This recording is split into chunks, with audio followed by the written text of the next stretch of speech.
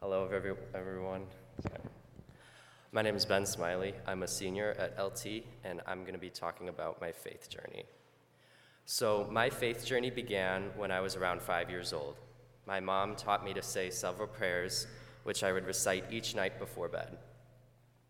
I asked God to watch over a list of 35 names of my friends and family, and then I would end with the Our Father.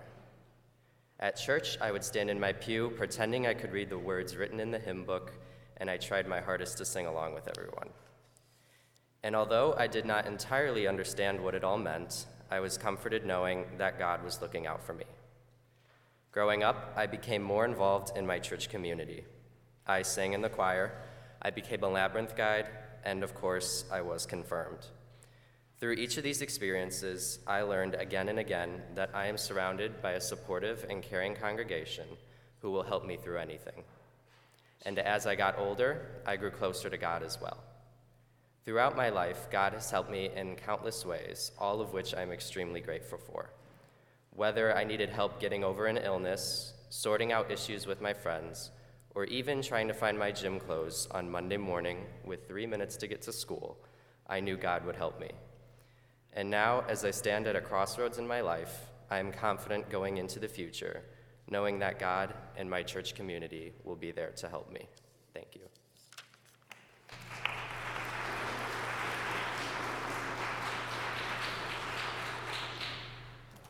Hello, my name is Fiona Sullivan, and I'm a junior at LT.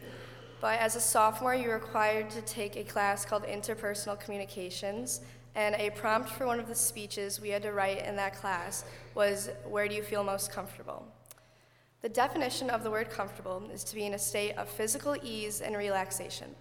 I feel most comfortable at the First Congregational Church with the Plymouth Fellowship Youth Group. Plymouth Fellowship, or PF, is a group of high school kids, alums who come back to watch over us and vicariously take part in the community, and the leader, Mike Tilden, who has confirmed that he will be at my wedding, right? Yeah.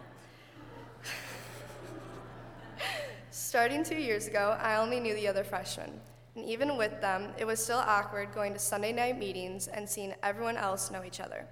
But throughout the year, PF helped me break out of my shell and learn how to be comfortable with new people and situations through retreats, fundraisers, worship, and online communication. My favorite part about PF are the retreats.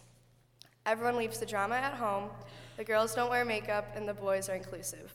We can go from playing games like Frisbee, Foursquare, Prank Wars, to having deep conversations in small groups. In our small groups, we are given a theme and questions that regard it.